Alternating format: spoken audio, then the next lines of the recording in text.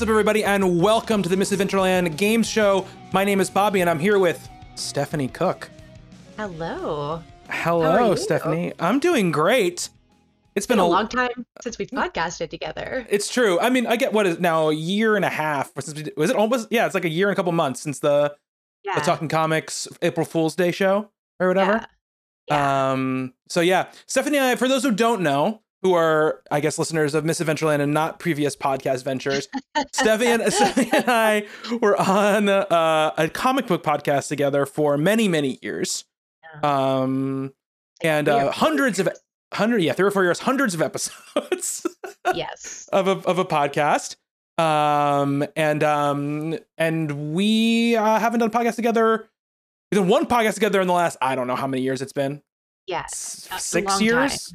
Like a really long time. Like a really long time. We've talked about doing podcasts. We have, and then it's just not really come to fruition as of yet because we both like to accumulate projects. Yes, lots and lots of projects.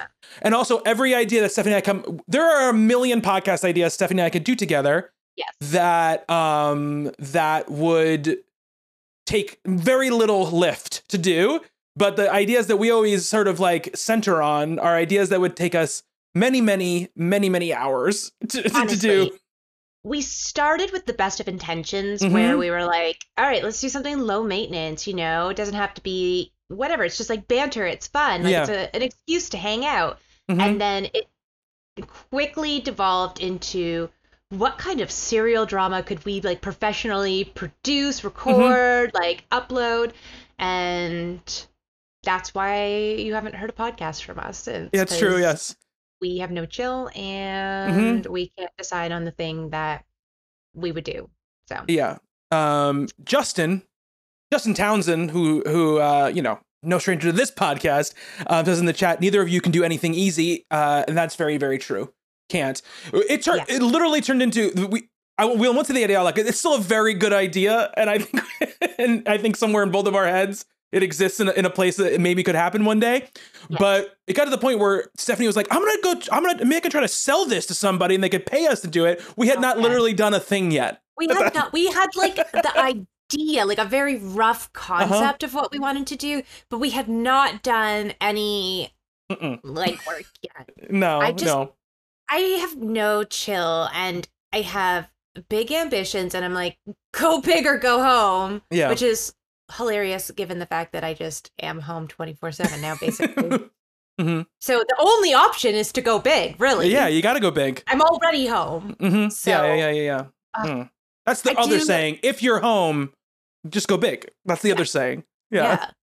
You might as well. There's nothing left for you to do. What is it like? Eat nuts, kick butts, and I'm all out of nuts. It's like that. That's right. Exactly. It's just like that. It's just like that. So So Stephanie did this podcast for a long time together. And now Stephanie is a comic book writer in her own way. You're like a full-time professional writer now. Yeah. Oh my God. Look here. This is conveniently. What? This was conveniently located next to the stapler that was propping up my ring light until it crashed down just before the show started. So, yes. Yeah. Yeah. Now I have graphic novels of my own, which is wild to think about. Yeah, it's crazy. You know? It's crazy. It's been a journey, Bobby. This has been a journey. Absolutely. It's been a journey. I mean, when we first started talking again, you were just sort of like, you were talking about some of these projects that are just coming out now. Yes. Yeah.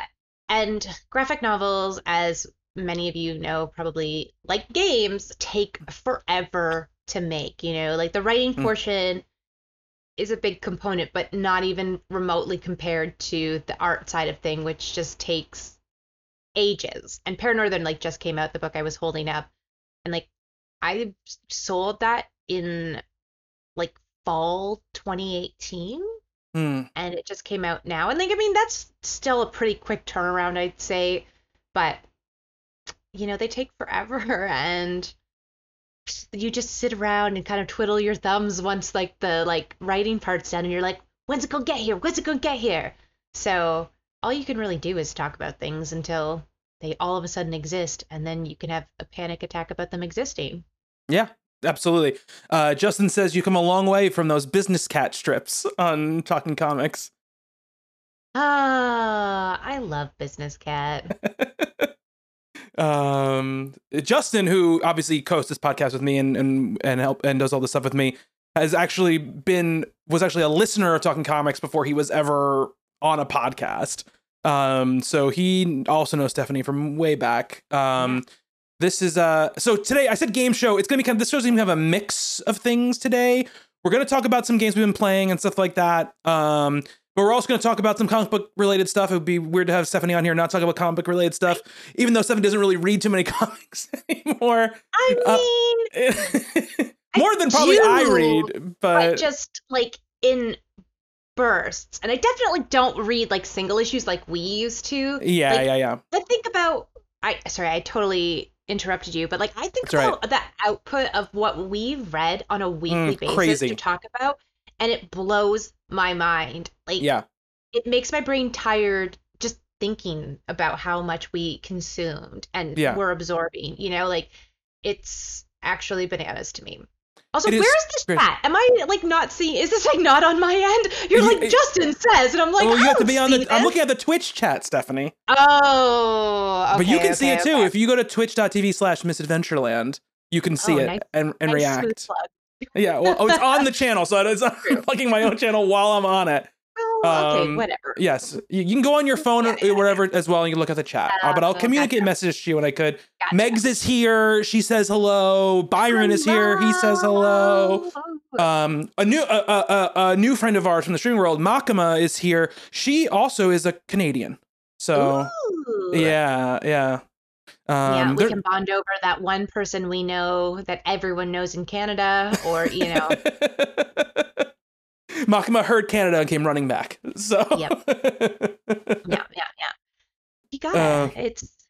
It's support fellow Canadians, right? Yes, there's the Canadians. The polite group needs to stick together. I'm always polite and never rude. Yeah, right. So we're also gonna say we're talking about some games. We're also gonna talk about What If, the new series on Disney Plus, the new Marvel series, which we now know to be canon, which at one point we thought was just going to be like, oh, it's just a silly little, hey, what could happen? Now they've said, obviously this is multiverse stuff. We got an Eternals trailer that dropped today as well, so we're gonna speak on that a little bit as well. Let's start out with some game stuff. I want to talk about Steph. Have you in your busy life writing and tweeting to avoid writing, do you have any time to play video games? Literally, the last 2 days I've been on Twitter very heavily, and I keep thinking to myself, Bobby's gonna text me and scold me for this soon.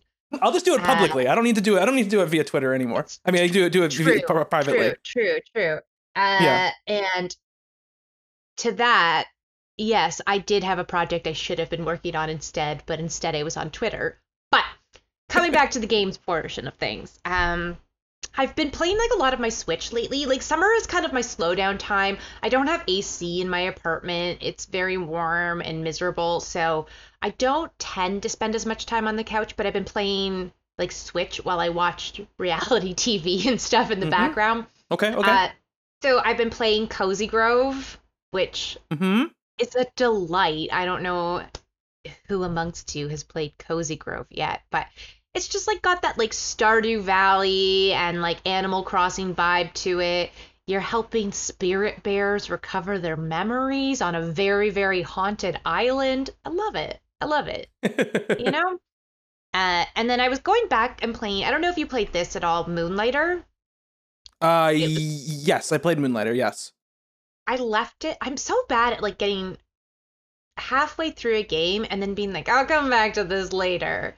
And then I come back to it and I don't remember how to play it. Yes, I had that all the time. Yeah, I did that with Moonlighter. I was trying to play that recently. And I think I did a day or two, but I was like, I don't remember what I'm doing. I don't remember what's what. So I've been going kind of back and forth between Cozy Grove and Moonlighter, trying to remember how to play slowly but surely. But Cozy Grove's kind of my go-to, like, either over lunch or like dinner, kind of just sit down and game for a bit and decompress. Because like, sorry, I'm rambling about Cozy Grove a lot. It's okay. Ramble. It's fine. But the reason I actually love it is because, like, well, in addition to everything else, is I get so addicted to games so easily. And I could put like 13 hours into a game and be like, yeah, this is fine. I don't need sleep, whatever. But Cozy Grove only has like a certain number of hours, like playable hours. Like you can really only have like an hour of quests kind of a day. Mm-hmm. So you don't put a ton of time into it unless you're decorating or kind of fixing up your island. So I really like that aspect of it where I don't need to put a ton of time into it to feel like I'm making progress. So right. Yeah. Makes total sense. Yeah. I really enjoy that aspect of it where I feel regulated in it and I'm not, you know, overplaying. Mm-hmm. I totally What get about that. you, Bobby? What are you playing? What have I been playing? You asked me, Stephanie. Yeah, it was a great segue. I might add. Yeah, absolutely. So Hades came out on Game Pass, and on PS4, PS5 as well. But you were playing Hades before. I played Hades on PC. People, listeners probably know it was our game of the year last year. Love the game. Yeah. I had it on PC, and as such, I don't really love sitting in here with a controller and playing games on my computer, mostly because I'm sitting at a desk all day for work. Yeah. Now that it's on Game Pass, I started playing it again, and I'm once again obsessed with Hades. I played it on Switch because it was like what, Steam and Switch were the first two. So yeah. I was on the Switch playing it, and it's maybe one of the only dungeon crawlers that I think I've ever really gotten into. Like, it's punishing at first, but it's so specifically what I love that I couldn't not be invested because they had that great story. The character designs are so cool. And again, Greek mythology is like, oh, hello. This was made for me? What? Yeah. And so it's hard for me to not have gotten invested in that. Like, my partner was watching me play and I was so angry. I'm just like, ah. He's like, don't play anymore. And I'm like, no, I want to unlock the story. Like, what are you, a monster? Like, come on. You know? And it's just so good. And I love that even after you play it and beat it a zillion times, it still feels like it's fun and worth kind of just checking out over and over again. Yeah, absolutely. And I think that like it's been interesting because I've had to like kind of like, you know, get back up to where I was on the PC version, like as far as like things unlock. I had to unlock everything again. I had to like you know, up my up all the things in the mirror, the darkness mirror and everything. But I'm finally like getting to the point where I'm now getting to the third boss every time. The last like 3 or 4 runs I've gotten to the third boss. Nearly beat them the last 2 times I've played them. So I'm like getting close. And I'm just every day I'm playing like a couple of runs because I'm just like in it, you know, and I'm like really excited to play it. And it's been like really, really fun to do it. And I'm really excited. Especially early on.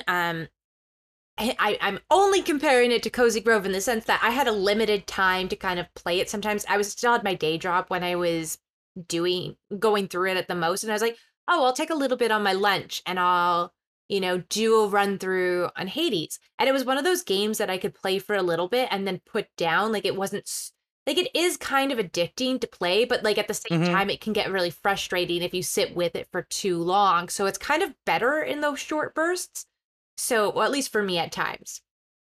So I don't know. I just like really enjoyed going through. I've been tempted to start a new save file, but I feel like it would make me very angry all over again. Yeah. I mean, I'm definitely better at it, like just the base version of the game now than I was back when I first started it. So I was able to get farther and do more than I was originally. Yeah. And it's been nice because like because I had all the weapons unlocked, I was kind of able to like just try out weapons that I hadn't tried out. I hadn't played a lot with before. Like I played a lot more with the shield. I didn't play a ton with the shield when I was first playing. And like I know more now, so I'm like not giving multiple of that, like, you know, whatever that stuff is, like elixir or whatever it is. I can't remember what it's like. It's giving my brain right now. to the same person, which I didn't know what, like, I think you shouldn't do at first. So now I'm spreading it around, stuff like that. I'm I've got 3 Death Defiances now, and I'm like, I'm making my way there. So, and I just unlocked the gun. So I just unlocked the gun now. So Daddy Hades is gonna go down soon. I'm gonna beat him soon. Such a great game, and yeah, I just so good. There's so many good Greek mythology related things right now that just they have my number. Yeah, it's been a lot of fun getting back into it. I've also been playing before Justin left for Disney, we were playing The Ascent with our friend Andy, and that has been fun. It's like a twin stick shooter, but it's also like an RPG. It's fun. It's a fun game. It's like cyberpunk, but it's like the buggiest game I've played in a very long time. It's so many crashes and weird like hiccups with the multiplayer that I know they patched it since we stopped playing it, so hopefully when we go back it's a little more stable. But it was like one of the things where like we would never be able to get a lot of momentum up playing the game, even though we're really enjoying it, because it kept like crashing out. Which wasn't great. It's on Game Pass, so I mean, whatever. I didn't pay any money for it. I did like a little thing for a Q&A for Oh My Gods, and one of this little girl had the most heartbreaking question. She was so sweet. She was drawing the whole time, but then she was like, basically like, what do you do when like a company kind of exploits like the artists, and like basically, like, for instance, your dad works for like a video game company and he worked on this really cool game, and it's like a really cool game and it was supposed to be really big and has this cool story, but like then it came out too soon because the executives like just like pushed it out, and it like went viral for how bad it was, how buggy it was, and like it wasn't the artist's fault. And I was like, oh no, is this poor kid talking about Cyberpunk? Did her dad work on Cyberpunk? And it felt so bad for this kid. And she was so sweet. She was just like, I just wish people would give it a chance. My dad worked really hard on it. I was like, oh. Sad. Oh. It's very sad. Oh, the kitty has made an appearance. Yeah. The thing about Hades, obviously, my crush on Megara has resurfaced because I've been playing the game again. They must have did it intentionally to make her sound like Megara from like Hercules too, right? Yeah. Like that has to have been intentional. I mean, maybe, I don't know. She sounds so much like her. Oh. It's extremely hot, but okay. I definitely need. If you are watching the video version of this podcast, you're missing out on some cat action right now. She's about to like love on my headphones. You just watch.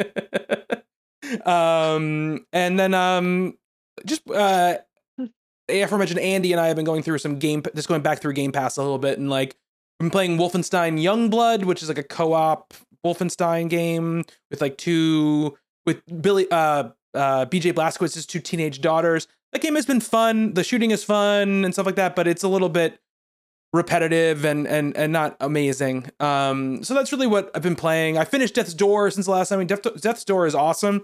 Death's Door is like a sort of like isometric, like top-down, like Zelda-like type of game where you play as a little crow who is like a reaper, and he goes to get a soul, and right before he gets the soul, it gets stolen from him. So he has to go on this adventure to try to like find the soul that was lost, because as long as he's in the mortal world, he ages and can die. And it's got like, some really, really good boss design, and it looks great and it sounds great. And I found it to be really, really satisfying and good. And just like Justin says in the chat, it's definitely a game of the year contender. It's got really great atmosphere, and it has a neat end game too after the last boss that I think is really, really worth it. So what's this one called again? Death's Door. Death's Door. Okay, this sounds it's on Xbox. Yes, Xbox and PC. So right now, okay. I know you have one of those things, Stephanie. I do in fact have one of those things. I never played it on Xbox, although I suspect my Xbox has 7,000 gigabytes of updates to do because I haven't turned it on for like a few months, Probably. I'll have to check that out. It's very, very good. Very, very, very good. I will be going back into, video game mode as Canada gets cooler and I don't want to go outside as much. So yeah. Oh my God, Kaylee, it is so hot. Just can I put you down now? The cat just like does not want to be put down. Oh, she's gonna bite me. Okay, this is fun. This is a good time.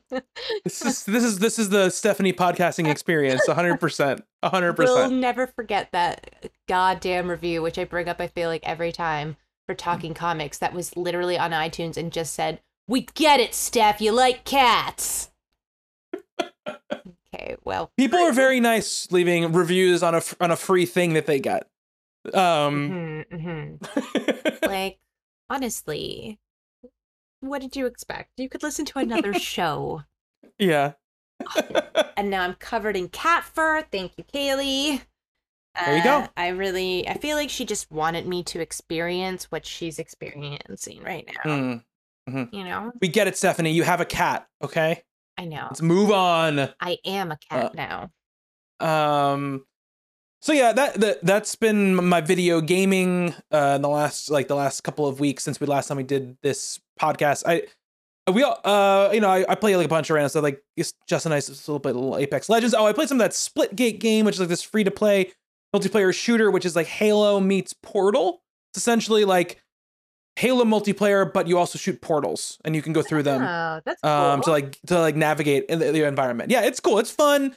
It had a lot of trouble when it first launched because like they apparently were like they had planned with their server load to be like, oh, this will be fine as long as like not more than like 20,000 people at a time are trying to play it. Because the game's been out like in early access and stuff for a long time and it never really caught on too much. They put it out on console and re-released it on Steam, and 700,000 people were trying to play it at the same time. So Yikes. The game completely just wouldn't work. It just wouldn't work. You couldn't log on. It was causing this issue on PlayStation where it would try to sync its trophies to the PlayStation Network and couldn't do it because it couldn't connect to the server, and there technically was no like entry for it in the server. So in your PlayStation would just hang for like forever from it. And a lot of stuff. They fixed it. They instituted a queue system and they've started to spin up more servers. It's been way more popular than I think they really ever thought it was going to be, but it's fun. Which is like amazing. You want your game to be popular, but then it's also when you're not prepared for it. I'm sure it's a lot of overtime and panic and scrambling. So it's maybe slightly, anxiety inducing. We'll say. Yeah, absolutely. I mean, it's like one of those things where it like we the last, I guess the last like 2 years pretty much have been full of games that the developer I don't think thought they were going to be particularly popular and then got gigantic. I mean, Among Us obviously is like the biggest one, where it was out for like 2 years and then all of a sudden it became the biggest game in the world. At a point where at one point with Among Us, they were like, nobody else can play right now. I still haven't played it, but I feel like it became a really big thing in my social feeds and stuff, especially during the pandemic. Yes, it was huge during the pandemic, yes. Yeah, so I feel like, again, I never got around to playing, but there was a lot of people that be like, oh, we should have like an Among Us night. And I'm like, cool. Yeah, I totally know how to play that game. Like, sure. It also became very big. It's one of these games. So there's this like subset of games that are so popular that you never hear about them. Like that so many people play them, but they're not the type of people who like hang out on social media and talk about video games or work at video game websites, or there's the kind of games they don't play. And Among Us is like, I think now in that echelon of games where it's not in like the zeitgeist of like gamers who are playing, but it's one of the things where like little kids love Among Us. Like you go on YouTube and there is like a million Among Us inspired songs that have like millions upon millions and millions of views. They sell a ton of merch. And there's like, it's crazy. I mean, there's a set of games, like having a 3-year-old now, I like see this a lot, which there's like, Among Us is one of these things. There's this game called Friday Night Funkin', which is like, what? Which is like a rhythm game. It's like a very difficult rhythm game that has like these sort of like cell shaded cartoon characters. Okay. That is ridiculously popular in like the YouTube world. But no one like outside of wherever have heard of it. There's like, it's crazy. And then there's stuff like Five Nights at Freddy's, these are horror games. But Hello Neighbor, a lot of these are horror games, but they have lore and stuff, and their characters move into other spaces where like, oh, there's like this like kids video that's on, but there's like a Five Nights at Freddy's character in it. And so my son is like, oh, Dad, that's Freddy Fazbear. And I was like, how the hell do you know who Freddy Fazbear is? And he's like, oh, he was in this whatever video I was watching. Wild. It's wild. It's completely wild. It is nuts. It's a whole other like subset of gaming culture and like the breadth of gaming. Like something like Roblox. Roblox is something that nobody who ever talks about games ever talks about, but they just had like a public offering and it was like $10 billion. Oh, actually, there was like an investigative journalist piece that went up today on YouTube about their exploitative use of what young creator-owned stuff. Oh yeah, yep. Mm-hmm. I started watching it, but it was like 25 minutes long, and I didn't know enough to kind of like follow the whole thing. But the comments were very supportive and said it was great investigative journalism. Roblox is a thing where it's like all made by people. Like it's like a game creation tool that people make games in, and it looks like crappy Legos or whatever. But it is one of the most like popular games in the world. It's one of the things that nobody talks about it. But it's hugely popular. You know, I mean, like Minecraft is now one of these games as well, which is like, as gamers, like we know Minecraft a lot more, but it was still like the 4th best selling game of the year this year. And it's been out for however many years. So it's one of those things where they're just giant games. So yeah, and it's just the stuff where like, I just get exposed to it because I'll just wake up in the morning and my son will be laying in bed next to me watching some random YouTube video. And I'll be like, what is this? Unless, again, not to bring up my cat again, unless my cat starts watching YouTube and is like, here's like these oddly specific videos that, are related to video games. I don't really have that. My YouTube is a different experience. My YouTube is destroyed. My YouTube algorithm is completely destroyed by my son. It's just like, it's just a ton of that stuff. And also like, people don't have kids. There is a whole world of YouTube like creators who just make videos for kids, and there's a breadth of them. There's ones that just like there are 7 bajillion videos of people opening toys and being like, oh, look at this toy, and putting it down. Look at this, like that's all they do. They don't play with the toys. Like they just go like ASMR, like wish fulfillment, like yeah, basically is what it is. Because like they'll be doing it, and my son will go like, Daddy, what do you think we're gonna get? And then they'll open the toy up, and then it'll be like, oh, look, it's a Captain America, like, vinyl Funko Pop or whatever. How did people discover that this was a thing? Like, I just have so many questions where they were I don't know. What? I think today we're gonna try some unboxing. We're just gonna show some toys in a surprising way. By just holding them up to the camera, and we're gonna see how that goes. Like, I feel like it had to have been an accident, and then somebody realized, oh, there's like an audience for this. Like, yeah, absolutely. And then like there is this kid named Ryan. There's a thing called Ryan's World, where it's just this kid and his family, and they just do stupid shit. And it's terrible production values, all this stuff. They sell merchandise in like Walmart and Target and everywhere now. It's insane. And the kid's like a millionaire now. It's just nuts. There's a whole, and this is like the most, there's so many of them. It's just insane. Anyway, as we go farther and farther off a field, let's talk a little bit about the comic book stuff we were going to talk about. Let's start out with the Eternals trailer, which just dropped this morning. I woke up like in the middle of the night, because I woke up and Hugh had already posted in my Discord that the trailer had come out. And like this is kind of just like the world premiere of Shang-Chi just happened like earlier this week, and now they're dropping this, and yes, yeah, I woke up to this text from you basically because I saw basically I saw the trailer, and there's like a list of like 5 people in my head who I immediately send said trailer along to, and you were one of those people. So So what did you think of? We already had one teaser, right? Which kind of just it kind of showed off sort of some of the vistas and the actors and gave like a kind of a very basic idea of like a mood board. I feel like it was like, here's the look, here's the ambitious new kind of feel we're going for in this movie. And I think that was a really important thing to establish in that teaser, to be like, you are not getting a new Spider-Man. This is not like this is an elevated MCU film. This is not what's come before. So I think it was a really important thing to set before they kind of released a full trailer. But I really enjoyed this different kind of angle of, superhero movies within the MCU.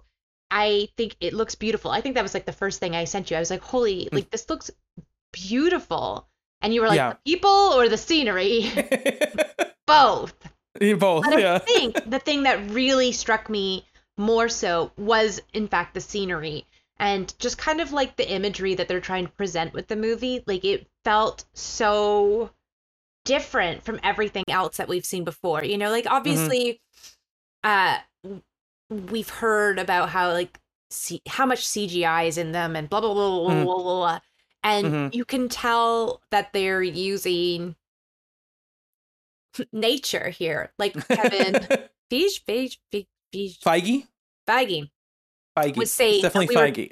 We were talking about, obviously there's CGI in here too, but they are also of course very much using the landscapes around them, and it feels more cinematic, I think, than the other films that have come before. Does that make sense? Like, yeah. I mean, there definitely is like I don't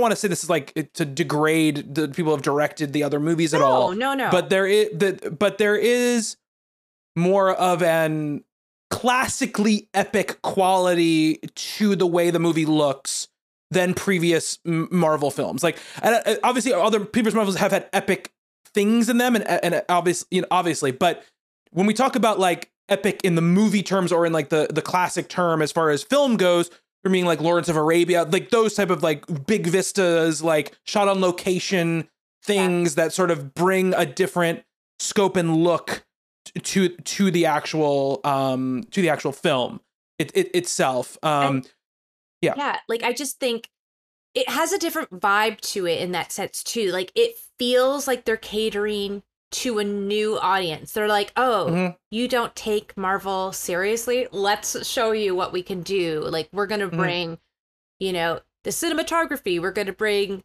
these riveting performances. We're going to bring these landscapes and this scenery and all of these things, to the forefront. And it just felt so incredibly different, but in a good way. Like, I can see how it's still a Marvel film. I can see those kind of concepts there, but it does feel like an aside to everything else. And I'm into that. Like, I think it looks like, I'm excited to kind of maybe have, I'm sure it's tied in somewhere because Marvel can't not. It's 100%. Yeah, it's just 100% tied in.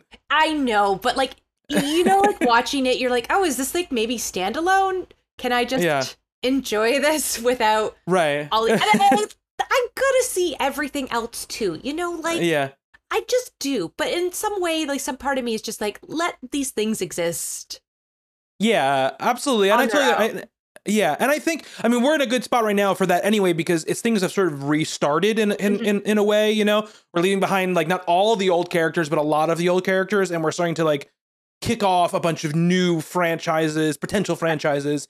And potential films, both with Shang-Chi and with the Eternals, obviously, moving forward. I think that, I think that you obviously see the Marvel influences because that like the stinger or whatever is like a very like Marvel, like, don't worry, there are jokes in here too. Like when he breaks the table or whatever, it's very like vibranium. It's very like, it's like the Wi-Fi password joke from Doctor Strange or whatever. It's got like, it has those vibes to it. But I think what Marvel has been criticized for in the past, obviously, and this goes back more, I think, like phase 1, phase 2 time more than later on, but that they would bring in directors and some directors would leave because it would basically be like, you got to do it this way. Yeah. Like you have freedom. You know, all the directors who work there and like it said that you have freedom, but there is like a guideline you have to follow. You can't just do whatever you want. Yeah. And it feels a little bit more like with the, especially, you know, looking at the TV shows as evidence and then now moving into what this looks like. And there's apparently we've heard very positive early word of mouth on Shang-Chi. Obviously no official reviews or anything have come out yet, but that they hired, you know, Chloe Zhao, and she was able to do the movie have the movie look and feel the way she wanted it to feel, you know? And Feige has talked about this in interviews before. He said, like, look, we understand, like, we've been doing this for X amount of years. It has to keep changing in some ways in order for people to keep coming back and still watching it and it not get stale. Right? It's the Fast and the Furious. It's like the Fast and the Furious. You know, so, and I think this looks like one of those things, right? Obviously, we haven't seen it yet. We don't know what the content of it is yet, but from the trailer, you know, that's there. And there's also, I think, the sort of hints at what they've always kind of said about this section, which is going to be a little bit more cosmic, a little bit more out there. We're seeing the Celestials and all that kind of stuff here. And they answer the question in the trailer about why they didn't do anything when Thanos was around, all that kind of stuff. Because that was like a lot of everybody's question after that first teaser was, well, what the fuck were they doing when they were wiping out half the universe or whatever? And we got to get that answer, right? And it feels like we've definitely got one of those situations where I think we're going to have like, oh, like the Eternals and the people they're fighting, maybe they're not so like different. You know, I think that's going to be like that's definitely, I get that feeling, because if someone was telling them not to fight, but only fight these things, it feels like it was like, you know, it was not in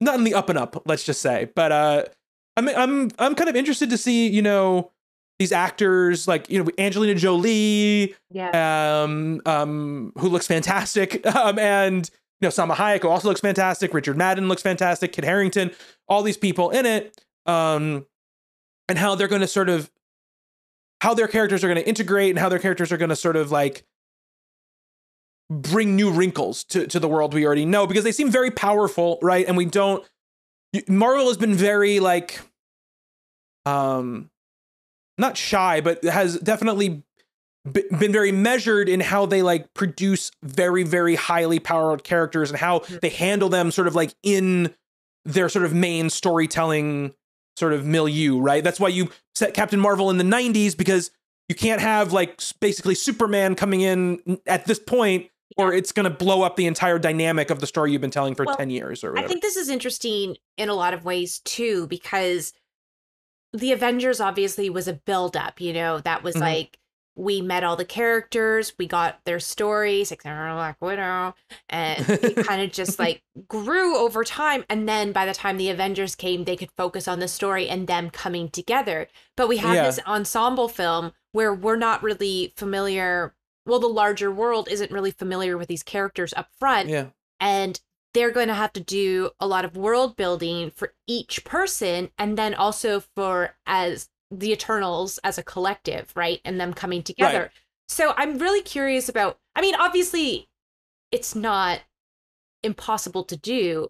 Right. No, of course not. And it's been done before. People make ensemble films work. Yeah. But I just think kind of in the world of like the MCU here specifically, there's been a formula to how they get to these big epics. And we're really just being dropped into this here and seeing what's going to happen. So I'm curious. I'm excited and curious. I think this is maybe one of the ones that I'm more excited for than anything else, just because it seems so new and different to me. So yeah, absolutely. And the trailer was great. I mean, I watched the trailer and I was like, I was excited for the movie after the trailer was over, you know? Yeah. And that's what the trailer is supposed to do. And it's definitely what it did. You know, my real only question is, and this goes for Shang-Chi too, which is coming out in like 2 weeks or whatever, is I don't know how I'm going to see it because I don't want to go sit in a movie theater right now. Yeah. With how everything is. Because like, it's bizarre too, because Simu Liu is like, he's from Toronto. Like he's like Toronto people. And like, we're in our fourth wave. I am not going to the theater. like theaters are at capacity as is, but they've said that they will only release it theatrically. Yeah. And I feel bad because like I feel like with Black Widow and with this, they're kind of setting them up to fail because like then people can be like, well, they did crappy, like what people said with Birds of Prey, you know, like, well, it didn't do, it was the start of a pandemic. Yeah. Of course, people didn't go to see it in the same capacity that they would have had there not been a pandemic. You know, like it's not fair to kind of not add that in. But, you know, we had our first like woman-led film with Black Widow, which obviously didn't go the way Scarlett Johansson wanted, as evidenced by this lawsuit. Yep. But at least they did release it. Like I was able to watch it, and I was really grateful that they did that. You know, sorry, ScarJo, I was very happy they did it. Yeah. I mean, both can be true, right? I know. You know, and I know what her I mean? qualms isn't that they did it so much as she got cut out of. Yeah, she got cut out of. Yeah. I don't hold. Good for you. You get your money. But like, I think Shang-Chi is like such a big movie, a historical movie. To have an Asian lead, and Disney is not really promoting it like they should. And again, it's only in theaters. There's no real like backup plan for when this doesn't work. You know, it's not gonna see the same numbers as you would any other time for a summer blockbuster.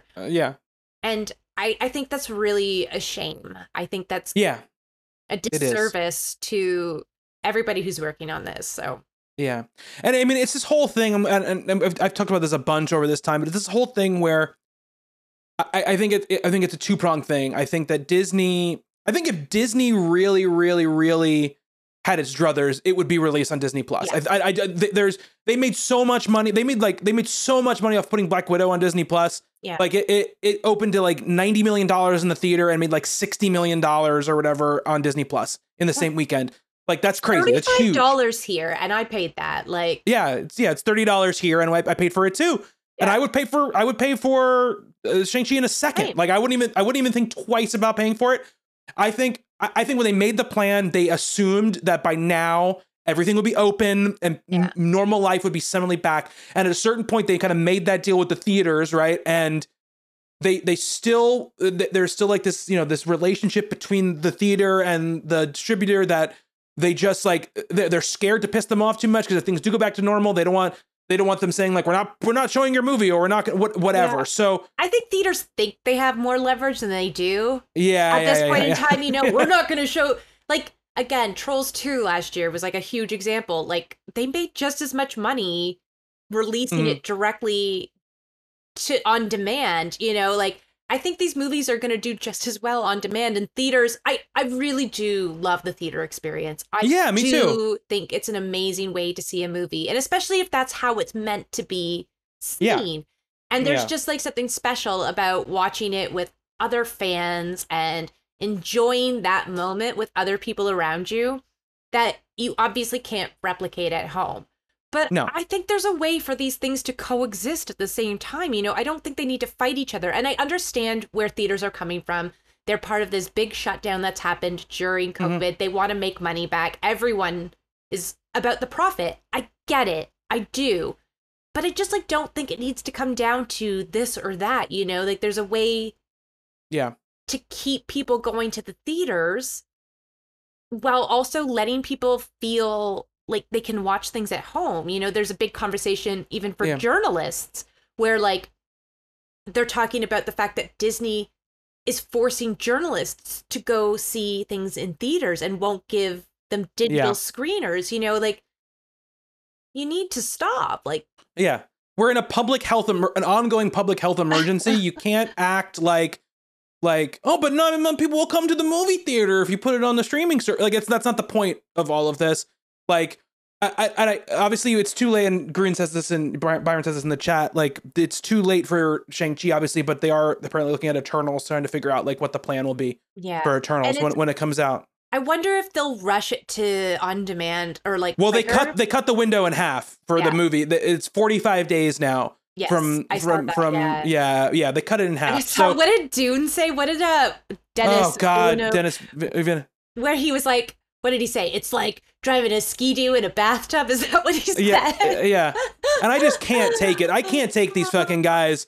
Like, guys, I get it. You want people to see the movie the best way possible. I get it. I totally understand. I would love to be sitting in a movie theater watching a Marvel movie. I really would. I would love to. And the moment I can go do it and feel safe, I will do it. I will go to movie theater and I will sit there. I will go there opening. I'll go there the night before for like the 8 o'clock, like early screen. I'll be there, some of my best times in a movie theater ever have been watching those movies with a big crowd of people. Yeah. I would love to do that again. Exactly. But you can't expect that during a pandemic when people have families they need to like keep safe, when people have pre-existing conditions and they don't want to get sick or worst case scenario, die. You know, like this is a life-threatening pandemic. Like it's a disease. Like, it's awful. And I don't want to harp on that for too long. Obviously we've covered this extensively. I really do want to see Shang-Chi. I'm so upset that I can't support it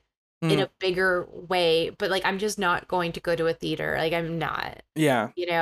Same with things like, not to derail, but The Green Knight. I was so looking forward to seeing that, and A24 really stuck to their guns and was like, we will not be doing digital releases. Nuh-uh. Yeah. And like they did this one, I think it was like this week actually, they did the digital thing. Like a one night only? Yes. Not in Canada. Oh, not no. Anywhere but the States. Oh, okay. So that's how the HBO thing is too, right? The HBO Max thing is only in the States, right? Yeah, and so this drives me actually like nuts. They are forcing people's hands, and they're forcing people to piracy in everywhere but the US because there's no legal way for us to watch these films. So you can only go to the theaters. Like basically, okay, for instance, The Witches, I think I was telling you this at some point. The Anne Hathaway remake of the Roald Dahl book came out for free last summer on HBO Max. Not for free, for your subscription. For your subscription, yes. And we have a service here called Crave, which usually gets the HBO Max stuff and like it gets premium movies and like blah, blah, blah, blah. They didn't release it to that. They don't release the movies. Here, they have a deal where the HBO Max movies only go to theaters. So we get the HBO Max TV shows, but not the movies. So the Anne Hathaway no Suicide Squad for you. Wow. We'll come back to that. Okay.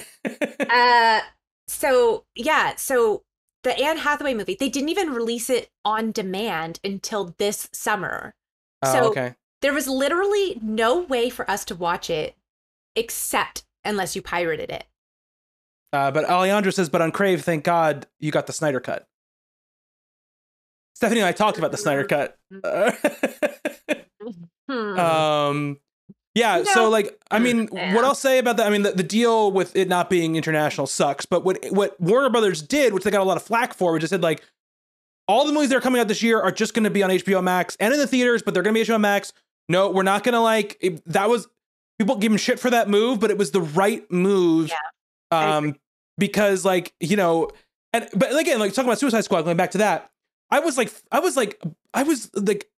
astounded last week or whatever when people were talking about the box office of Suicide Squad like it was a normal weekend in a normal time where a movie came out and was disappointing at the box office. Like I wanted to scream because like whereas when I think about the movie, which we haven't talked about on the show, but like which I think is like it was good. Like I thought it was a good movie. I thought it was entertaining. Thought there was some really nice, good parts to it. I think overall not remarkable. But like regardless of that really feeling about it. I had a good time. But yeah, you didn't tell me you saw it. No, because last time we talked, you said you weren't gonna be able to see it. We'll talk about it in a second then, because I didn't know you'd seen it. I just say like the discourse or whatever about it making $25 million or whatever, and that being hugely disappointing, and it sunk a ton this week, and they're blaming like streaming for it or whatever. I just think it's crazy that we're talking about stuff like it's normal. Like it drives me crazy. So, I will say, I again saw Suicide Squad, and I will say, as a disclaimer to this. I do not condone piracy in any way, shape, or form normally. But there is no legal way to watch these movies in Canada unless you want to go get panini'd. You don't want we don't have the digital option. It is not when it comes out. I will buy it. I will buy it. I will watch it. I will support it. I don't have that option right now. So I'm only saying this because we already talked about the fact that it wasn't available legally. So that leaves one way for me to have seen this without going to the theater. But that being said, I will support it. I thought it was fun. And even if I didn't think it was fun, I think it's the right thing to do to throw money at something that you enjoyed. So that aside, I had a good time watching this. I went in, I didn't watch all of the trailers leading up to it. I think I watched like the initial one and then I was just like, yeah, I'm in, whatever. I'm going to see this no matter what. And I had a blast. I wasn't expecting it to have as much heart to it as kind of just expecting it to be a balls to the wall, bonkers movie. But to me, the thing that I really enjoyed is that James Gunn really gets the assignment. Like, he makes the movies comic booky. There's this scene, and this isn't a spoiler, I promise, but they're at Jotunheim, the place they kind of have to go. And there's a scene where Idris Elba kind of falls down, like, down and down and down. And I could visualize that as a panel, you know, the panel breaking and him falling through. And visually, it just feels like a comic book to me. He gets the characters. He knows the camp level needs to be like way up. And he doesn't take them too seriously, which I think is what a lot of like DC's movies have suffered from before, is that, you know, just bleakness. Yeah. So like Birds of Prey really shook things up and changed the status quo for that.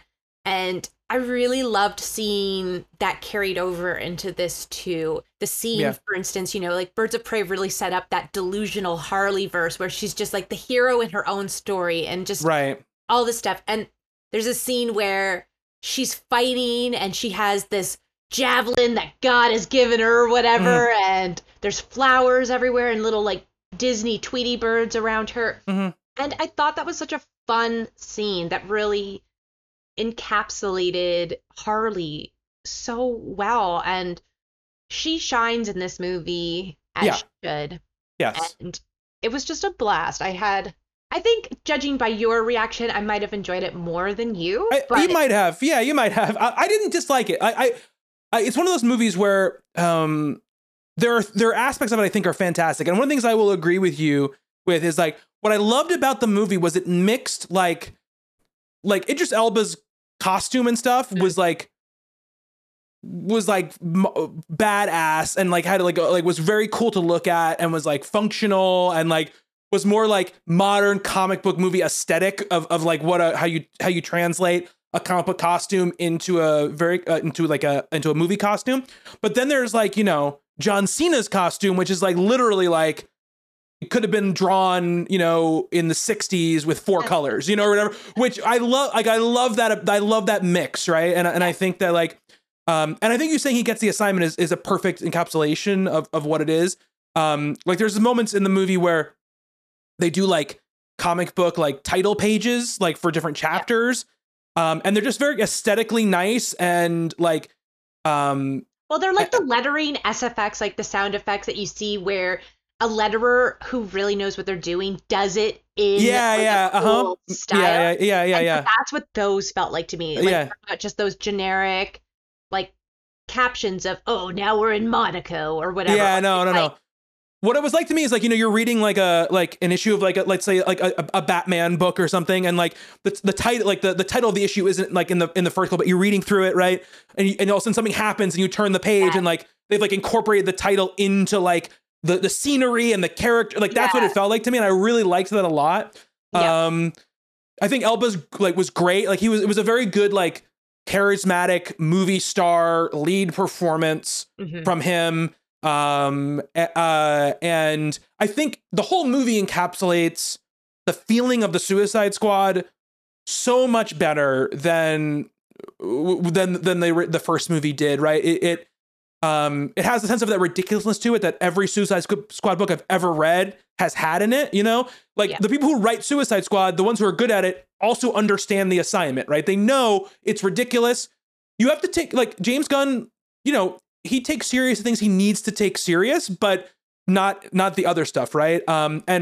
But I thought, like, you mentioned the heart stuff, and there were hearts of the flag stuff I just didn't like that much, like his whole storyline. I was like, I don't buy like your whole like redemption arc or whatever. But Ratcatcher 2 was phenomenal. She was great. And her whole story was great. And Polka Dot Man is like MVP of the movie to me. God.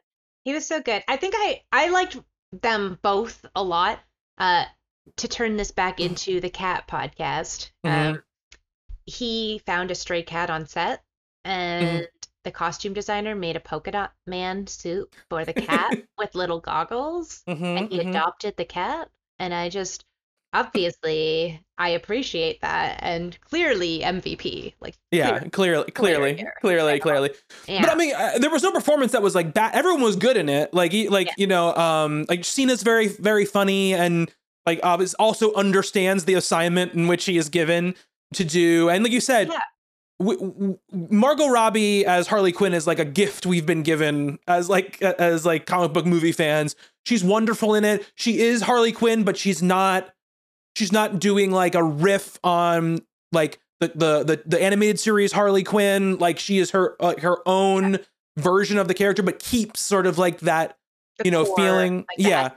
Like, she has like a voice, but she's not going for the really like Mr. J. Like, she's not doing like that or anything like that. Like, she brings it to her own place. And that scene where she like is like chained up and she does that, where she like grabs the key. Yes. She did that whole thing. I was actually hilariously wondering that, because I knew in Suicide Squad she does her own stunts. Like, she went and learned. There's that elevator scene where she runs up and then flips over, and she did that.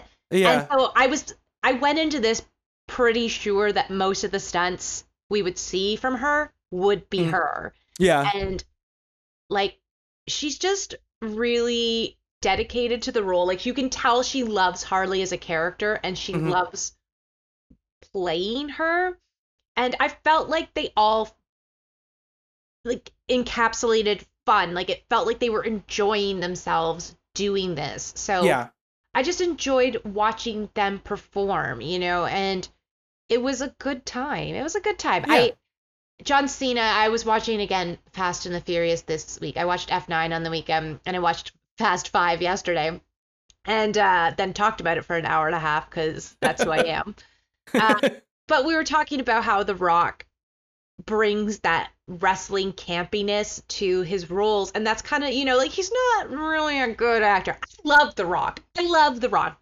He's so fun.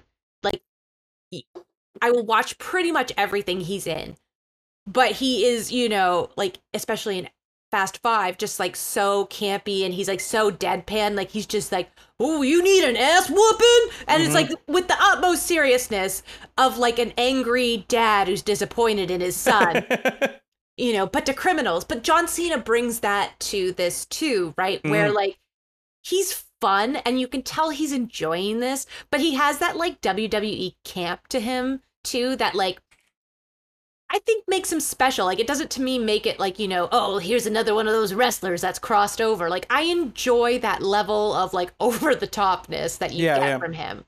So I think he was a really fun addition. I don't know so much about the TV show, because like, he's getting a spin-off TV show. Yeah, they've already filmed it. Yeah, it's going to be HBO Max thing. Yeah. So, which I may or may not get here. Who knows? It's a show, so you should get it. We'll see. So I don't know. I enjoyed it. I'm interested, obviously, to see where they go with this. If, I mean, I'm just gonna watch it regardless. But we'll see. And I'll say Peter Capaldi for the little he's in is very good. He was in this. Actually. Yeah. It's very good. It's good, and I think the action is well like constructed, and it was good. It just was. I really liked Birds of Prey a lot. And for me, like, even though there are things I have things that about like the structure of Birds of Prey that are not my favorite, and like I'd be like, oh, I have criticisms of it, but when I finished Birds of Prey, especially that last like 40 minutes or whatever, I was like, damn, that was awesome. Yeah, and it's again, I didn't have that. I guess I was looking at least for that feeling or more when I saw Suicide Squad, and it got close to matching it for me, but it probably overall is like a better structured story, Suicide Squad, but there was an impact to Birds of Prey, and I think it's also right because it's also always happens with these characters when they're characters there are characters in Birds of Prey that I'm like, I cannot believe, like obviously there are crazy characters in Suicide Squad, but I don't know those characters. There are characters they do that I do know, right, in Birds of Prey that I'm like, I can't believe they're doing this, even though sometimes I'm like, I wish this was a little bit more like the real comic book version of the character, but yeah, like it's so cool that they're doing stuff like this. They're doing Black Mask, and they're it's like and you get this wonderfully like Ewan McGregor also completely understood the assignment in that movie.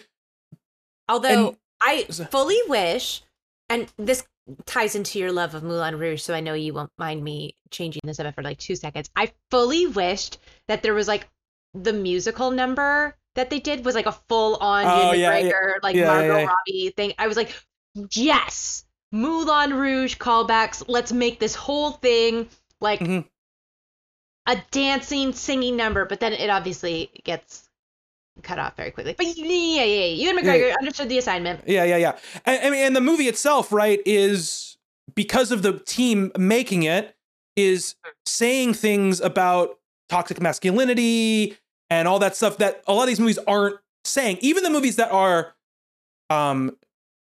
not toxic, a lot of them aren't saying the things that Birds of Prey is overtly saying, which I think is obviously some of the reason why people had problems with it, because people, suck. But I think that like, lack of better words. Yeah. And I think that Suicide Squad, while it's big and fun, it doesn't have that same voice, right, that Birds of Prey has. I think so.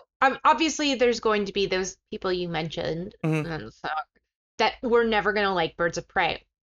But where I think James Gunn went right in doing this and kind of avoiding that fanboy nonsense is he picks comic book movies to work on that typically don't have that fan base. Like he's doing the Ryan North Squirrel Girl thing. He's picking characters that people don't care about. And he's like, all right, well, I'm going to do my own version of this, basically. Yeah. And then making it his own. And obviously, there's a few characters that have history and people are their fan favorites, Harley obviously being one of them here. But he definitely, I feel, maybe deliberately chooses characters that he can do his own thing with and not be bogged down by executives and kind of people who are like, but we can't do that with Batman. Like, we can't really do that with him, Like, we can't. And so I think it's almost a deliberate, I wouldn't be surprised if it was a deliberate choice to kind of be like, I don't want to play in that toxic sandbox. Like, I want to play in this sandbox. Because, like, realistically, also, Guardians of the Galaxy has been, I mean, it's been a pretty big book. But, like, prior to the movie coming out, it was definitely not what it is now. No, it's like it was like a slight step above the Eternals, which is something that I've read a lot of comic books in my life. I've never read a single comic book with the Eternals in it. I had maybe read like 1 or 2 comics with the characters from Guardians of the Galaxy in it before it came out. So like people don't remember that was nothing. People were like, what is this? Is this going to work? And then obviously it was what it was. Yeah, and they were like, oh, this isn't really part of like the phase, whatever. Like this will be, and I think he thrives on getting to kind of form those personalities for those characters in a way that's meaningful later on. Like I think that's where he excels. So I think he made a great choice to kind of avoid what has come before for the most part and put his own stamp on this. So yeah. So yeah, we haven't even got into half the things we were going to talk about. No, I'm happy that. Well, we only have one thing left to talk about. Yeah, true. But it was the first thing I said we were going to talk about, and now it's going to be the last thing. But I didn't know you'd seen Suicide Squad, and we didn't get to talk about it on the show because Justin went away. So it's good that we got to talk about it. And we got to talk about Birds of Prey, which is nice. I love them both. I do. I will say this: that I love Birds of Prey more, but speaking of treasures, Mary Elizabeth Winstead is a treasure and should be in everything. She is fantastic in Birds of Prey.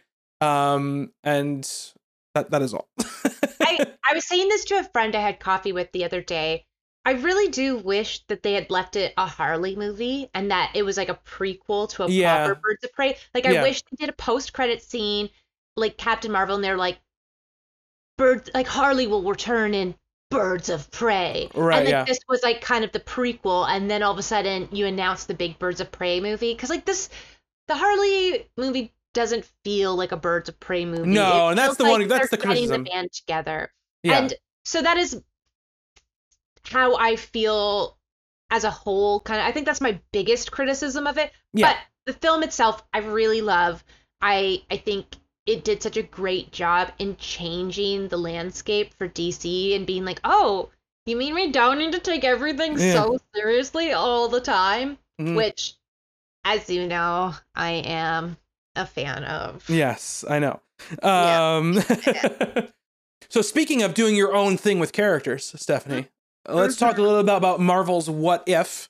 Things I definitely watched. Yes, I was like, Stephanie, please watch What If before. And then she goes, like, she texts me on Wednesday. She goes, so am I supposed to watch the second episode as well? And I was like, yes, please watch the second episode. As I texted you, for some reason, it just like hadn't occurred to me that by the time we would record this, there would be a second episode out. Mm-hmm. So then I was like, Yeah. You want me to watch this one too? Yes. I know it's a big ask. There was so What If is, I mean, people aren't familiar with the What If concept in Marvel Comics. It's basically like, just like this, what if Peggy Carter was Captain America? What if T'Challa was Star-Lord? Like, that is basically what they are. They range from like small changes to crazy big changes. And it was like a pretty popular line of books for a while. They haven't really done it in quite a long time. And I think, correct me if I'm wrong in the books, but they were just what ifs, like there was no canon to them. But then in this, again, as you had mentioned, these are kind of the multiverse since we've introduced that concept to the MCU. So these are the decisions that led to a different path. Exactly, yes. And this is what happens now when there isn't a group of people to prune the extra timelines away, right? Yeah. So now we're seeing these things. And the Watcher is part of this now. So the Watcher, I mean, we had like a cameo by the Watchers in like one of the Marvel movies. I don't remember if it was Guardians or not. I don't remember which one it was. But with Stan Lee is like talking to the Watchers or whatever. So there was like that thing. But this is like Jeffrey Wright is like voicing the Watcher, and you know, it's so interesting. And so I'll say this right now, spoilers for the end of Loki, because we can't really talk about what this is without talking about the end of Loki in some way. And also spoilers for What If, you know, we're going to talk about the episodes. So, you know, Loki introduced the multiverse. Before that happened, I just assumed What If was like, oh, this is going to be the thing where they have a couple animated like shorts and they're going to like do a season of it and it's going to be fun and like cool. Like we're going to get little like one-off little stories. And I still and then obviously Loki introduced the multiverse. And now they've said like these are all canon, like these are all part of the multiverse. Of course, I mean they're mostly still just one-off stories. I think most of them will be, but I think but they have the potential to come back. Versions of these characters have potential to come back in other places now that it is like officially part of whatever's happening in the larger universe. But really, you only have to have like a basically very basic knowledge of what happened in the movies. To really kind of get what's going on in the episodes. And even then, you don't really need to know. You won't get like the, why is this different part of it if you don't know, you know, the movies, obviously. So Steph, give me an overall impression of like the two episodes. What do you think of the animation, the voice acting, you know, overall quality of everything? How are you feeling about it? Yeah, so I hadn't watched trailers for this at all. So this is another thing I went into blind, but I already knew what the What If concept was. So, I mean, I didn't really need a lot of context to what they were doing. I was like, oh, they're doing a What If TV show? Mm-hmm. All right. I know what this is about. Yeah. So I knew a little bit about the first episode only from Angry Man Babies on Twitter, which, again, the first episode revolves around Captain Carter, Peggy basically coming into her own and taking the serum in place of Steve and then becoming Captain Carter. And I mean, I really like Peggy Carter as a character. Agent Carter was done dirty, you know, they canceled that well before she was really given a chance to shine. They really found their footing, and then they were like, yeah, no one wants this, which sucks. Is Chad Michael Murray dead? I need to know. Just bring it back. Like, you've got Disney Plus now, bring it back. Yeah. My cat is just, hold on. It's okay. Just stop it. Sorry.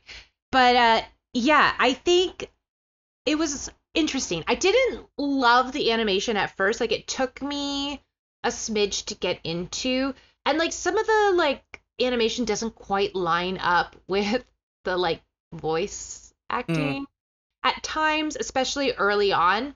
But I think it's more like the kind of animation style as opposed to like poor animation in general. Right, yeah, I get you. Yeah. So I really liked the voice acting. Obviously, they brought back the people who play the characters. Yeah. Nearly everyone is back. I mean, it's not Chris Evans voicing Steve. So, yeah, but everything else. Mostly everybody else is there. And I really enjoyed it. I mean, both stories aren't really new stories. Like, they're basically stealing the movies. A movie, like, again, the first one is taking from the first Captain America, and it's basically taking the exact same things from that movie, but putting Peggy in place of that and slightly tweaking them. So in some ways, I think it's a bit lazy. I think, like, you could have given them a much cooler story that was their own. I understand you want to put them in the context of what Peggy would do versus what Captain America did, which I can appreciate, and kind of giving those characters differing ways to approach the situation. And there's a lot where there's a scene where Peggy's like, I'm no longer screaming to be heard. And I thought that was really powerful. But with the second one, too, like, it's Star-Lord, but T'Challa, and it's Guardians of the Galaxy. I thought there was, like, fun spins there. Like, again, basically, what if somebody who wasn't a garbage person was Star-Lord, and it turns out, you know, everyone would love and respect you, I guess. And you would change Star-Lord? And you would like change the whole like complexion of this like organization, right, that you were a part of, you know. Your good would do good around you. And I thought that was fun. It's hard because on one part of me is like, it feels lazy to just insert them into these pre-existing things, but again, it was fun too. So I'm of two minds with it, I guess. Yeah, I think what they said about the first episode was it is intentionally very close to the first Avenger, because they sort of wanted to give people like a slow ramp into the concept, right? Like, they didn't want to change like a billion things off the bat, because they want people to be like, okay, no, I get this concept. Like, oh, it's and then, I mean, obviously, as the episode goes along, it diverges more and more, to the point by the end, she's fighting like, you know, like Cthulhu and like and ends up like kind of almost being like taking like the Loki like role, like showing up in the SHIELD facility right at the end, right? Instead of Loki showing up. And I've heard that she's coming back, that she's gonna have some other like role in this series in some way. The second one, I think what I enjoyed about the second one was that when it started, I was like, oh, they're just gonna be doing the same thing again. Like, there's just gonna be like basically the same thing until the very end, then it's be different. But what I enjoyed about the second one is they kind of, after the very beginning where he takes the stone, it sort of starts diverging a lot more, and we get a whole kind of new like you said, like world set, right? It's like the world is completely different than the one that we would have known in the original Guardians of the Galaxy movie.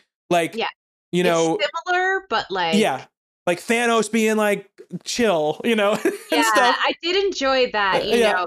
And what did That what sounds a did lot they like call him? genocide. Yeah, Captain Genocide, and he's like, Yeah. say that to my face. And I really, they had like Emma Frost Nebula too. Yeah, the blonde hair. Yeah, that really threw me off. I didn't genuinely know who that was supposed to be until they were like, oh, Nebula. And I was like, Yeah. I think it is Karen Gillan. It did sound like Karen Gillan's voice, but I'm not. Yeah. I don't know if it was her. It did sound like her, Yeah. but even with that, I was like, I don't know who this is. Yeah. So there was like a couple things that were like It was funny her. and different. Okay. Yeah, it was her. They Okay. yeah, but they had something different with their voice because they didn't. Her voice in the movies is more pitched Like down robotic and is like, more robotic, and this was sounded like almost more like her normal voice. well, she didn't quite have as much of a chip on her shoulder, which I think you know she wasn't like super tortured and like, yeah, exactly, yeah. like all of these things to kind of really make her. I mean, she's still Nebula, but like yeah, not quite the ruthless monster we kind of see her as at the beginning. Yeah. And like there was the collector fight was neat. Like I thought that was a neat idea, and Howard the Duck. We got some more Howard the Duck, which was cool. Yes. I thought this second episode it felt more satisfying conceptually to me than the first one, even though like I have a deep love for Peggy and like that idea. The fact that it did start to diverge more fully from where we were, from where we know, I enjoyed that. That's the part I enjoyed about it. It's funny because like I have been doing a podcast with my friend. We've been doing the Capercast, which is a heist podcast. Yeah. Which is why I was watching Fast Five this week.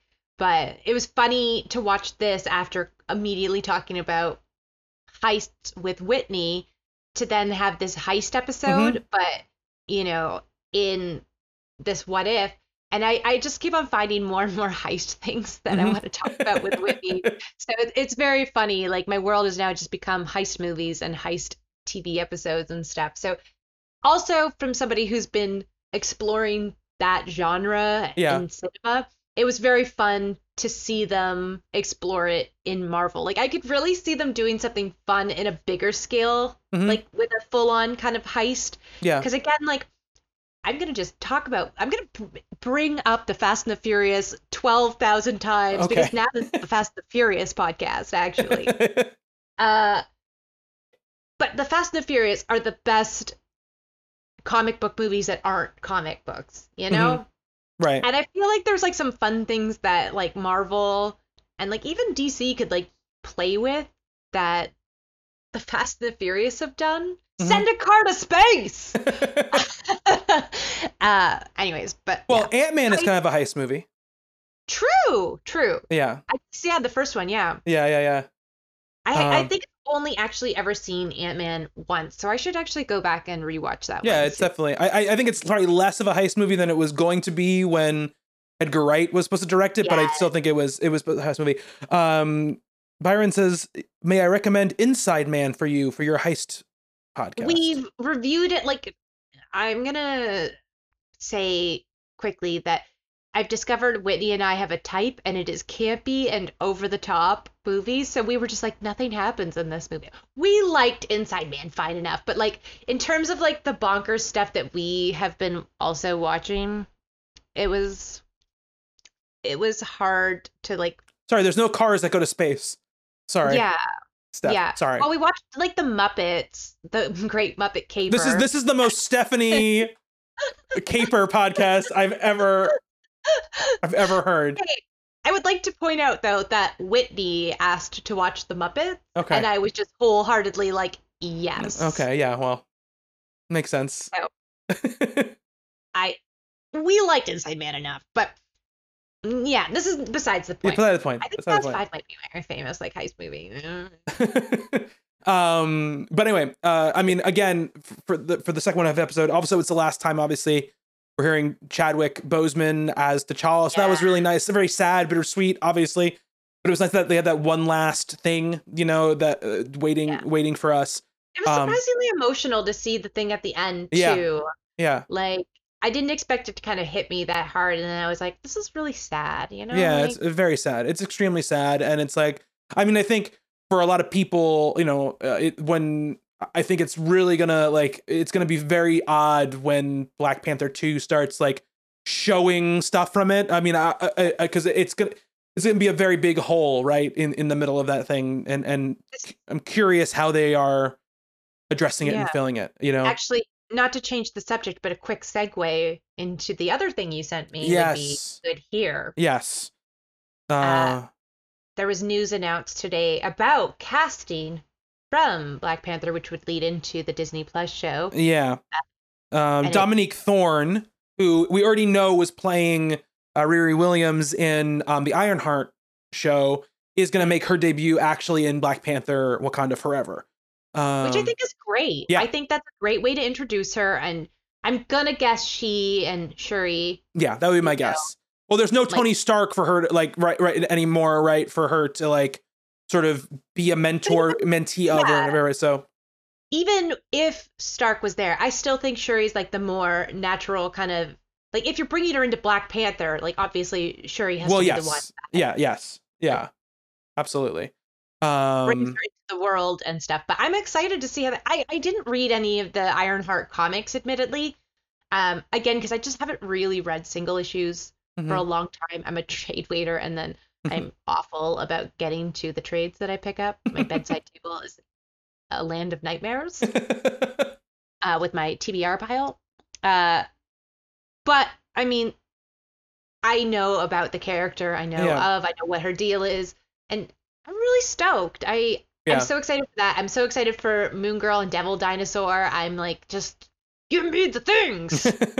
Yeah, and I think when I stopped, she was still like in the mainline Iron Man book. That she didn't have like the Ironheart book hadn't like had its own separate thing yet. So but she's a really cool character, and I love in the comic book world, I love legacy characters. I just think they're very interesting, and I've always had a soft spot for them. So now that you're able to start doing those things in the movies, which I really never thought would ever happen, you know, because like, you know, it's a lot of these characters, like it takes long enough to establish themselves as their own characters for them there to be characters that spawn out of them in a movie format. It just never really thought that was going to happen. But now we're getting them like all over the place. It's going to be like 2 years of just like, you know, just 2 years of legacy characters, basically.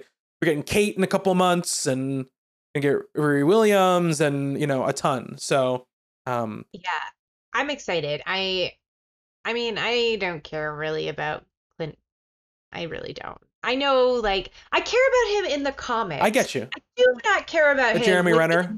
The MCU franchise. And I know, technically speaking, this is maybe supposed to, like, fix that. Yeah. But the person I am interested in these is Kate. Of course. I have no interest in. Yeah. And Pizza Dog. Because if there's not Pizza Dog, I will riot. But I'm pretty sure there's Pizza Dog. And there's also, I have a feeling it's going to, like, at least be, like, using the Fraction Aja run as, like, inspiration. Because there are all these set pictures of people in, like, tracksuits and stuff. And, like, him in, like, a rundown apartment building. So it's gotta have, like, that vibe to it.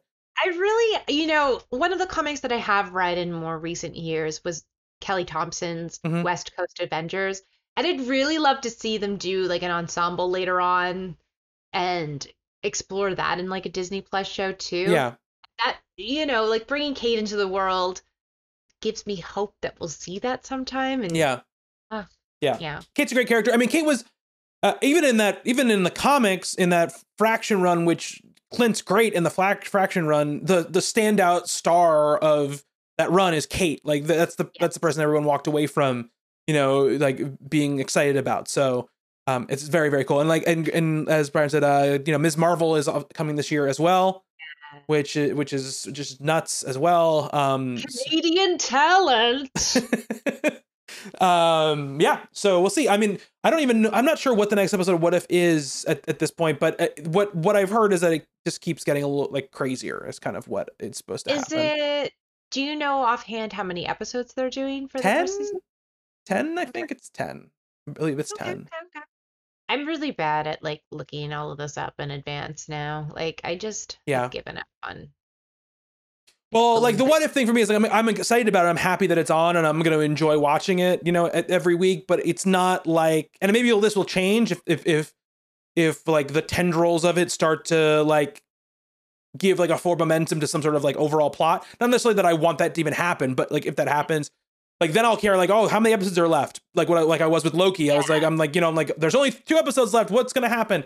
You know, with this, I'm just kind of like, okay, every week I'm just going to watch it and I'm going to enjoy it. And then I'll just like go about my merry way, which is totally fine for me. One of my big defenses on Black Widow was like, I'm happy that it's like just its own thing and it doesn't have to worry about setting anything up or paying anything off. It just has to be a movie about this character doing stuff. Like, and I was like totally fine with that. And I love the connected stuff. Don't get me wrong. I love all that stuff. I love talking about that stuff, but like sometimes I'm okay with it just being its own thing. I know. I'm like, on one hand, I've talked about this with you forever, where I'm even with like Star Wars stuff, I'm like, just let things exist on their own. Just let them do their own thing. Please, I beg of you. Yeah. And like, I liked Black Widow a lot. I watched it like 2 times, like back to back. I really enjoyed it. Had those big The Americans vibes to me, and like clearly that like intro was so inspired by that. Yeah. It just made me a little bit mad, you know, like they've really did Black Widow dirty in Endgame, and just Scarlett Johansson too for not giving her a movie before this. And I don't know, you know, I really enjoyed it, but it did make me a little bit resentful that it took so long to get to this. And I don't want to go down this rabbit hole right now, but I do wish more of the movies just stood alone. I wish they could have done like a whole series of like Black Widow like adventures as an aside. Like, oh, here's our James Bond. Like, we'll just have her do these cool espionage things. I would have been so into that. Yeah. And, you know, it's disappointing. Obviously, we could maybe have that with Yelena, but Yeah. It's a shame. Yeah, absolutely. It absolutely is a shame. And you know, what I said on the show when we reviewed it was basically like, I agree with you. Like it was not right that it took so long for her to get her own movie, all those things. But I tried to just like sit there and watch it and not have all those things like clouding it for me, because you know, it's not like Kate Herron's fault or whatever that happened. You know what I mean? Or Scarlett Johansson's fault. You know, so it's like I just watched it and enjoyed it for sure. But it was, you know, you couldn't help but pause a couple times and just be like, dang, you really screwed up, Marvel. I mean, you also know, right, that like it's this thing too, it sucks too, you know, is like if, let's say Black Widow hadn't been like in the original grouping, right, and Scarlett Johansson had joined like before Infinity War or something, right, with like the new whatever this new group of decision makers is at Marvel, she would have gotten a movie maybe even before she was in an Avengers movie, you know, or she would have showed up in a movie like in a Captain America movie, and then the next year would have had her own movie or whatever, like whatever would have happened, like they've done with other characters. She just that early time, like with that old sort of like decision making group, like it just was never going to happen. Like they were not going to let there to be movies with people of color or movies starring women. It just was not going to happen, and it just sucks that. I mean, I'm not going to cry for Scarlett Johansson. She's had a good career and a good life. Yeah. She's not dead. Like, she's not dead, Bobby. Yeah, no, she's good. She's having a baby, or she's had a baby, I guess, or whatever. They just announced it or whatever on Twitter. Yeah, with Colin Jost or whatever. The Saturday Night Live guy. Well, he's one of the weekend update anchors or whatever. They're married. They've been married for a while. Yeah. Okay, good for her. I don't know who that is. Yeah. Good for him. Yeah. Good for her. Yeah, you know, and I think, you know, there's a lot to be said about like her journey in those movies, the character's journey in those movies, and like I do think that once she sort of and the end of Endgame aside, once she sort of like got into the Russo's hands, the character became much better.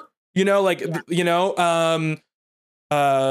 forgetting about, once it was in that era, the character was definitely better. But yeah, she was the, I mean, Hawkeye obviously didn't get his own movie either, but she was the standout from that era that just didn't get anything until now. And it did feel like it was sort of like, well, like, it's the last chance. So we got to give her a movie, you know? I don't think Jeremy Renner did himself any favors. He did not. He seemed like an asshole. And yeah. He was not, like, people were like, yeah, Hawkeye. And then he'd go out on the press tours, and then people were like, we don't like Hawkeye. Yeah. So, yeah, he was definitely, people weren't really clamoring for her. I mean, she didn't do herself any, not on the Marvel stuff, but her other, like, comments, she didn't do herself a lot of favors either. No. She had the fact that Black Widow is, like, such a popular character, and that the fact that everyone knew she was, again, done dirty by not given a movie. Yeah. But anyways. Yeah, we can talk, there's a lot to talk about in there, but we can skip that discussion, and we can wrap this podcast up. Who knew we could talk for long periods of time, Bobby, about comics and games and stuff? I know, it's crazy. Stephanie, I want you to tell people, pimp all your wares for the people at home. Okay. Well, you can mostly find my stiffs online at stephaniecook.ca. That's everywhere that I am elsewhere. I'm at Hello Cookie on Twitter and Instagram. That's where I'm most active. I have a brand new middle grade graphic novel that came out in July called Paranorthern and the Chaos Bunny Ahopcalypse, Bobby. It's a pun. Yes, I know. And you go to paranorthern.net to learn more about that. And I'm very, very proud of that one. So if you're so inclined, you can go check that out. Awesome. And what's the name of the Caper podcast? Oh, Capercast. And you can go to capercast.com because I'm addicted to buying domains. Apparently. You to where you need to go. You can find me on Twitter at Bobby Shortle. You can find all our archives of these podcasts and any of the streams that we do at misadventure.land. Speaking of domains that I recently purchased, Stephanie.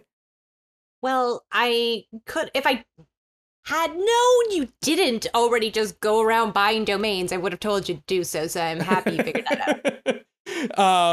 I will be back, I don't know, probably early next week to play some more Metroid, and then Justin will be back next week. We'll be back on a regular podcast. But thank you. Just kidding, I'm taking over. Just kidding, no, I'm not. But thank you so much, Stephanie, for stepping in and helping out and doing this with me. It was a lot of fun. Thank you for having me. All right, so thank you, Stephanie, and thank you to everybody who's been watching and listening. Until next time, be good to one another. Later. These two great friends agree a lot, but when they don't, then the shit gets hot. Though there's C+ in their gameplay, their commentary gets an A.